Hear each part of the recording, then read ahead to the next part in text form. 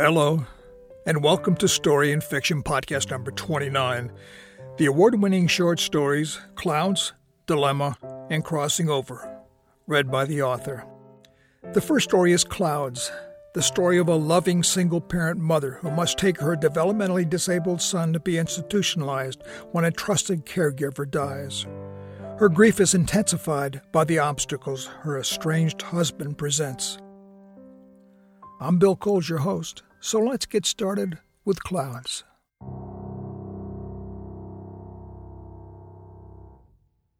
Clouds by William H. Coles. "Put your glasses on," Margaret said to her son. He touched his neck, wet with sweat, and wiped his hand on his T-shirt. The back window was down a few inches for ventilation and gave a steady, breathy growl at highway speeds. "The glasses, Ben," Margaret said. He picked up the thick lenses from the seat with a couple of missed tries, pulled down the temple straps over his head. "We'll play a game," Margaret said. "You want to play a game?" "Play game," Ben said. She passed an 18-wheeler, leaving plenty of room where she tucked back into the slow lane. The sun was mid-morning, and wavy lines of invisible heat from the road were already distorting the view. Ben rocked back and forth. She let him go on for a while. "Oh, can you see the clouds?" she asked. There was a line of cars slowed in the fast lane and bumper to bumper. She kept a good distance to let them sort it out. Ben stopped rocking and was shaking his head from side to side. "Look up," she said. "In the sky. The clouds are in the sky, Ben, next to where God lives." "God live," Ben said. He strained against the seatbelt to lean forward and look up through the windshield. "Can you see them?" Margaret asked. "See them?" he said. "Well, we'll find one and we'll name it. Tell what it is. There are all sorts of things up in the sky."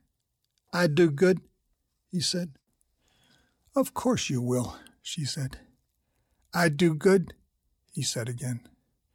"Find one up there. Keep looking. Tell me what it is." He put his hand on the window glass. "You can't touch them, Ben. They're far away." He took his hand down. "Far," he said. "What does it look like, Ben? Does it remind you of something?" Ben stared. Finally he said, "Wiki." She didn't respond for a long moment. He was looking at her, grinning. "She's gone, Ben." "Gone," he said. He continued to look. "Story?" he said to the cloud. "She's gone, Ben. She's in heaven with the angels. She won't be here to tell you stories anymore." "I love you," he said to the cloud. Sorrow altered his usual smile, and his eyes were moist. "It's okay," she said, talking to herself, as she often did these days. What if he did believe Wiki was a cloud? There was no harm. He slept a while. So as not to wake him, she passed the rest stop where they would have exercised. A truck horn blast woke him. She said, "Look, Ben, more clouds." In less than an hour, she drove into the closest city to their small town. She found her ex-husband sitting in the park near the museum, where he usually was in the morning on the rare days she had to find him. She parked at the curb on a yellow line and honked a few times. He folded his blanket into a long rectangle and wrapped it around his neck. He stuffed gloves and 2 long scarves into a laundry bag, and then put on a woolen ski cap that he pulled down over his ears. She couldn't tell if he was sober. She hadn't seen any bottles near him as he packed up. He came to the car, opened the back door, and climbed in. "It's Daddy, Ben," Margaret said. "Daddy?" Ben said. She made no effort to greet her husband. Her intense aversion had turned to dispassionate distaste a couple years ago. Even from the front seat she could smell the sweet, acrid breath of bad booze and indigestion. "Hey, my little man," he said. "Little man," Ben said without looking around, and he started rocking backward and forward. Margaret pulled to the side of the street and took a city map from a folder in the side door pocket. She studied the map on the steering wheel. "He's no better," her ex-husband said. "He seems worse." "Wiki died," she said, following a street on the map with her finger. "There's no one." She looked up in time to see her ex-husband shrug in the rearview mirror. She pulled back into traffic. You got the money, he said. She didn't answer. All 300? 3, Ben said. I ain't doing this if you ain't got it all, her ex-husband said. Ben looked up, but they were in the city now, and it wasn't easy to find clouds. You got it all? Her ex-husband asked again. She paused at a stop sign looking up the street for the office building. The lawyer was not in today, but the receptionist was a notary. Won't a lawyer need to sign? Margaret asked the receptionist. The receptionist looked at the papers. He's already signed, she said. She looked up. I'll need identifications. Margaret knew her ex-husband wanted the money first, but the presence of the receptionist kept him quiet. She handed the expired driver's license that she kept for him so he wouldn't lose it to the receptionist, who studied the picture intently for a few seconds and then looked at him. Sign here, the receptionist said. Her ex-husband wrote his name. Then she let go of Ben's hand and signed below her ex-husband's scrawl. Outside, her ex-husband grabbed her arm. Don't touch me, she said. She backed away and reached into her purse. She gave him the money and waited as he counted. I'll drop you by the bus station, she said. He seemed more subdued now that he had the money. She thought he was probably on his way to the Carolina coast for a while before he headed south for the winter, but she could never be sure. She let him out at the bus station. He said nothing as he left. She turned off the motor. She took Ben's suitcase from the trunk and opened it on the back seat. She got a clean shirt and changed it for the already damp one Ben had on. She left the suitcase on the back seat. As she slid in the front, she checked her folder again. She had the signed papers with her now, thank God, and the health records from the doctors and the hospital. She strapped Ben back into his seat. She drove, following the route signs out of the city, where she rarely came for business or pleasure. In 25 minutes, she was back on the freeway. Look for clouds again, Ben. See what you can see. Ben stared, and after a while he said, See? That's good, Ben. I do good? Yes. She paused before she said, Always look for clouds, Ben, and then think of me coming to visit. Visit? He said. Visit means I come to see you, come to be with you. But she knew she could rarely get off work to make this long drive. She drove well under the speed limit for another 2 hours. The signs marking the distance to Gowanda were now interspersed every few miles.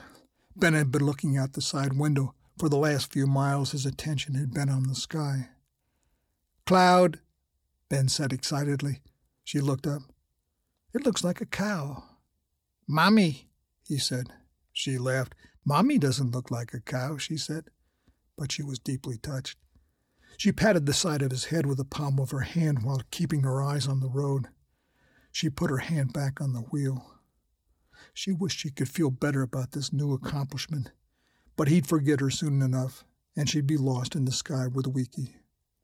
Her heart ached so that she frowned and took her eyes off the road for an instant to look at him. And when she looked back to the road, she could just make out the sign for Gowanda, 34 miles. She tried not to think of the relief she hoped would come when he had caregivers, but an unformed dream of future normalcy had invaded her heart and mind, and it brought on ever-present pain of guilt. She pulled into a rest stop and took him into a stall in the ladies' restroom. After he finished, she brought him goldfish from a vending machine and opened the bag for him when they were back in the car. He finished the goldfish, and she gave him a Mars bar with a wrapper off. He ate it slowly, but took big bites. She wiped stray chocolate off his hands and mouth with a tissue from a box she had under the seat behind her feet. What is it, Ben? He pointed to the sky. He turned. Mommy! He grinned. She followed the signs. The road was 2-lane now. She wanted to stop the car and take him in her arms, envelop him with a hug he'd never forget. But it would only confuse him and scare him. She saw the 3-story institute, its main building with a clock tower and a wing on each side, like open arms, the grounds not well tended. She pulled up a long drive that curved to the front entrance. She could see paint peeling on the windowsills and the brick walls pocked with holes from lost mortar and crumbled bricks. The door to the side of the main double door had 2 pieces of white typing paper tacked side by side at eye level and said "Reception" written in black marker. "I do good?" Ben asked as she unbuckled his seatbelt. "Yes, Ben, you did real good." The second story is Dilemma, where a physician father must make a decision to save or let his severely injured son live or die. Here's the story. Dilemma by William H. Coles. His sweet, troubled son, alone in his room, he and his wife sitting downstairs, irritated by the bass thrust of loud music coming from the second floor. They knew he had taken drugs, taken him to a psychiatrist, paid for the Prozac that insurance didn't cover. But they didn't know that he had taken a loaded shotgun from the locked cabinet, a gun that he put with the stock on the floor, and while sitting on the bed, placed the barrels under his chin and pushed down on the trigger. After the explosion, they were quickly inside the room. The gun had fallen to the floor. His son had fallen to one side, his face gone, the lower jaw blown away, a few upper teeth haphazardly clinging to flesh. Nose and lower lids gone. The deflated eyeballs wrinkled like a fallen soufflé. His son's legs, then his arms, went into spasms. He was alive but without air. "I'm a surgeon," he thought.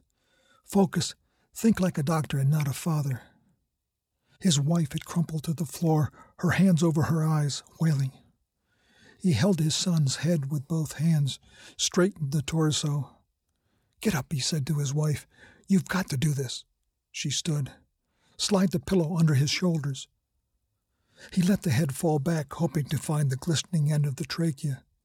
There were no landmarks, only flesh and blood, and bits and slivers of bone. "Bring me a razor, a toothbrush, towels," he said. He needed tools, and he needed to keep her busy. His wife was sobbing now. Her bare feet made a dampened sound on the wooden floor of the hall. He supported the head, trying to find a position so his son might suck in air. He pressed the chest to see if expulsion of air could show him the trachea. Should he let his son die? He saw no air. If he lived, he'd have no life. He'd be blind, unable to eat or taste, never smell, might be deaf, never talk. He'd be trapped in the dark with no way to communicate. She returned. He swabbed with a towel, told his wife to press to stem the ooze. He used the smooth end of a toothbrush to separate tissue. "Bring me some dental floss," he said. It would be a blessing for his son to die. But he refused to wish his son had been more thorough, not left him with these decisions. He saw the glint of the tracheal cartilage. He slipped the handle of the razor behind it. His son could live, at least to get to emergency. There was a swoosh of intake of air. It would have to be now before she came back.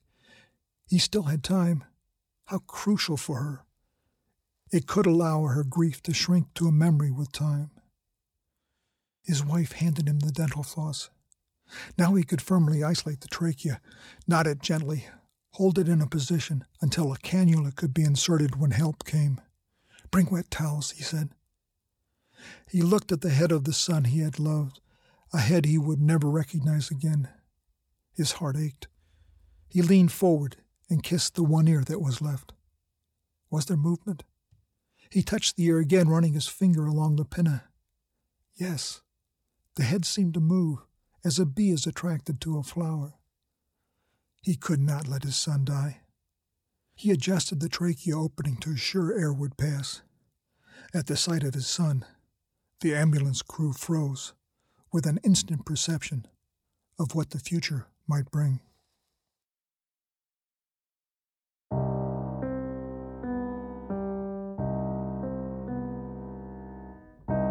The third story is about a healthcare worker on a ward with terminally ill patients who die prematurely unnoticed on nights when the worker is alone on her shift. Here's the story, Crossing Over.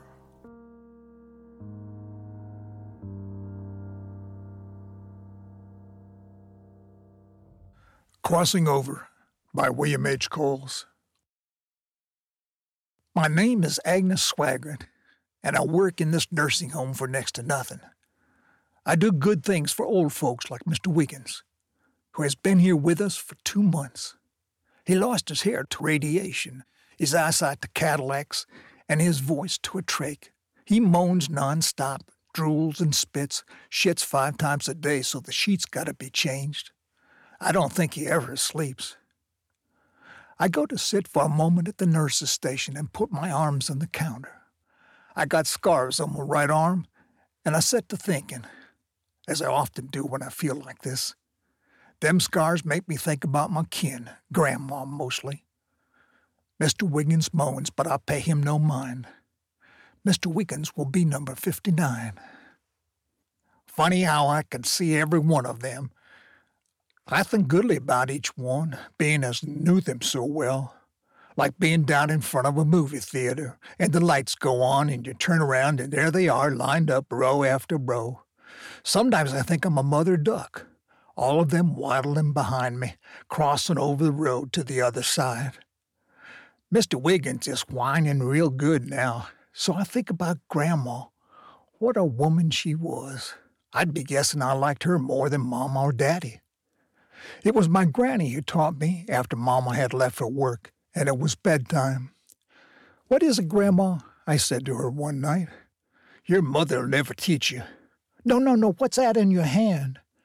I'd expected she had a peppermint stick hidden for me, but it was only a cigarette. She lit up, took out the cigarette from her lips, and picked a piece of tobacco from her tongue. "When can I smoke?" I asked. "When you're old enough to know what's right and wrong." "I know what's right or wrong," I said. "You don't know how.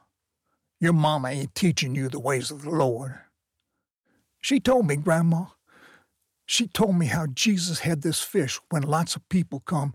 He kept cutting up the fish, and he fed the whole crowd, and then they wanted bread, and Jesus had this loaf, and when you sliced it, it just kept coming until everyone weren't hungry no more." "It's the suffering, precious," she said. "That's where the real learning is. Jesus taught us to suffer unto me. It's the suffer part your mama don't know nothing about. She's godless, and I ain't going to tell you about it, so don't ask." "You mean 'cause Daddy left?" "I don't know's I blame your mother, what with her troubles and all. You're too young to understand. She taught me, Grandma. She did." "We must know ourselves," Grandma said. "Jesus went into the dark, and it was hot and dry, and he stayed there for a long time like none of us could. And when they put them spikes through his hands and feet, he never cried out, never once." "I know," I said, but I really wasn't sure. "You don't know nothing," she said. "I can make you into a real woman." "I'd like that," I said. "Hold out your arm," Grandma said. I did as she commanded, putting out my arm, pulling back my nightie sleeve. "Sit up on the edge of the bed," she said. I shifted my legs so they hung over the side. "Don't you flinch," she said. She took 2 strong draws on a cigarette till it was glowing, and she put the tip on the white part of my arm and pressed down. The pain went shooting up, not like lightning, but like when you get your fingers shut in the door. I sat there looking at Grandma and never flinched, never cried. Grandma counted. 1, 2, 3, 4, 5. She pulled the cigarette away. "That was real good," she said. "Real good. Now we do one more time tonight." And over the next month, I got to know how Jesus, our Savior, handled pain, 'cause he was like God's son, and it made him real special. I got to where Grandma could count 5 or 6 times. "Real good," she said. "I was proud of you. You is a good learner." Well, old Mr. Wiggins is alone again now. I wait till after the night shift comes on. The only nurse is on the 2nd floor. I can hear when she moves. It's so quiet at night except for Mr. Wiggins' whiny moan. Loud he is tonight, bless his soul. Past being able to suffer like a real Christian. He moaning like a heathen now. I don't need my medicine syringe for this. I just take away the breathing machine, hold my hand over his mouth and pinch his nose. I got sterile gloves on, of course. He's in restraints, and at first he wiggles like a fish out of water on a dry dock. Then in 3 minutes it's over. I put the breathing machine back on. God bless you, I say to Mr. Wiggins as he's crossing over. God bless you. I go out and clean up Mrs. Sampson. She's got bladder problems. How you making it, I say to her. She tries to smile. I like that, even though she's suffering. It's like she ain't giving in.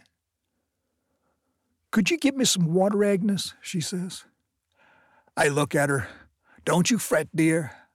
I'll bring the water as soon as I drop Mr. Wiggins' dirty sheets by the laundry. Hurry, she said.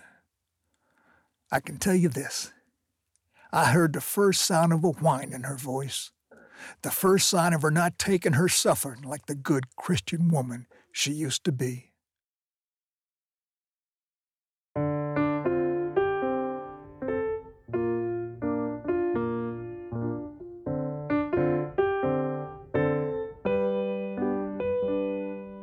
These stories, and more than 35 others, can be enjoyed free online, as well as 5 novels at storyandliteraryfiction.com, a website dedicated to providing resources for fiction writers.